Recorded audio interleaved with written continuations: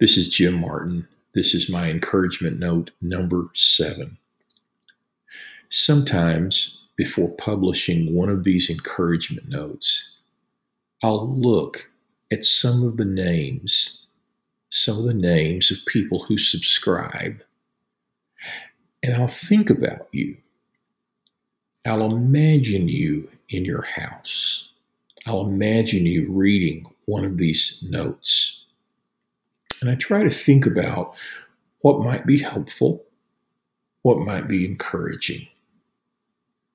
Now, what I've written below, these are things I've been thinking about. These are things I've been thinking about in terms of my own life. Below, as you'll notice in a moment, I've written about what it means to live a full life, what it means to be a person who's worthy of trust. What kind of people are we becoming? I ask at one point, are we becoming during this virus? And then how do you invest your life in the things that matter? Now, one reason why I talk about all of these is because I'm thinking about this for my own life.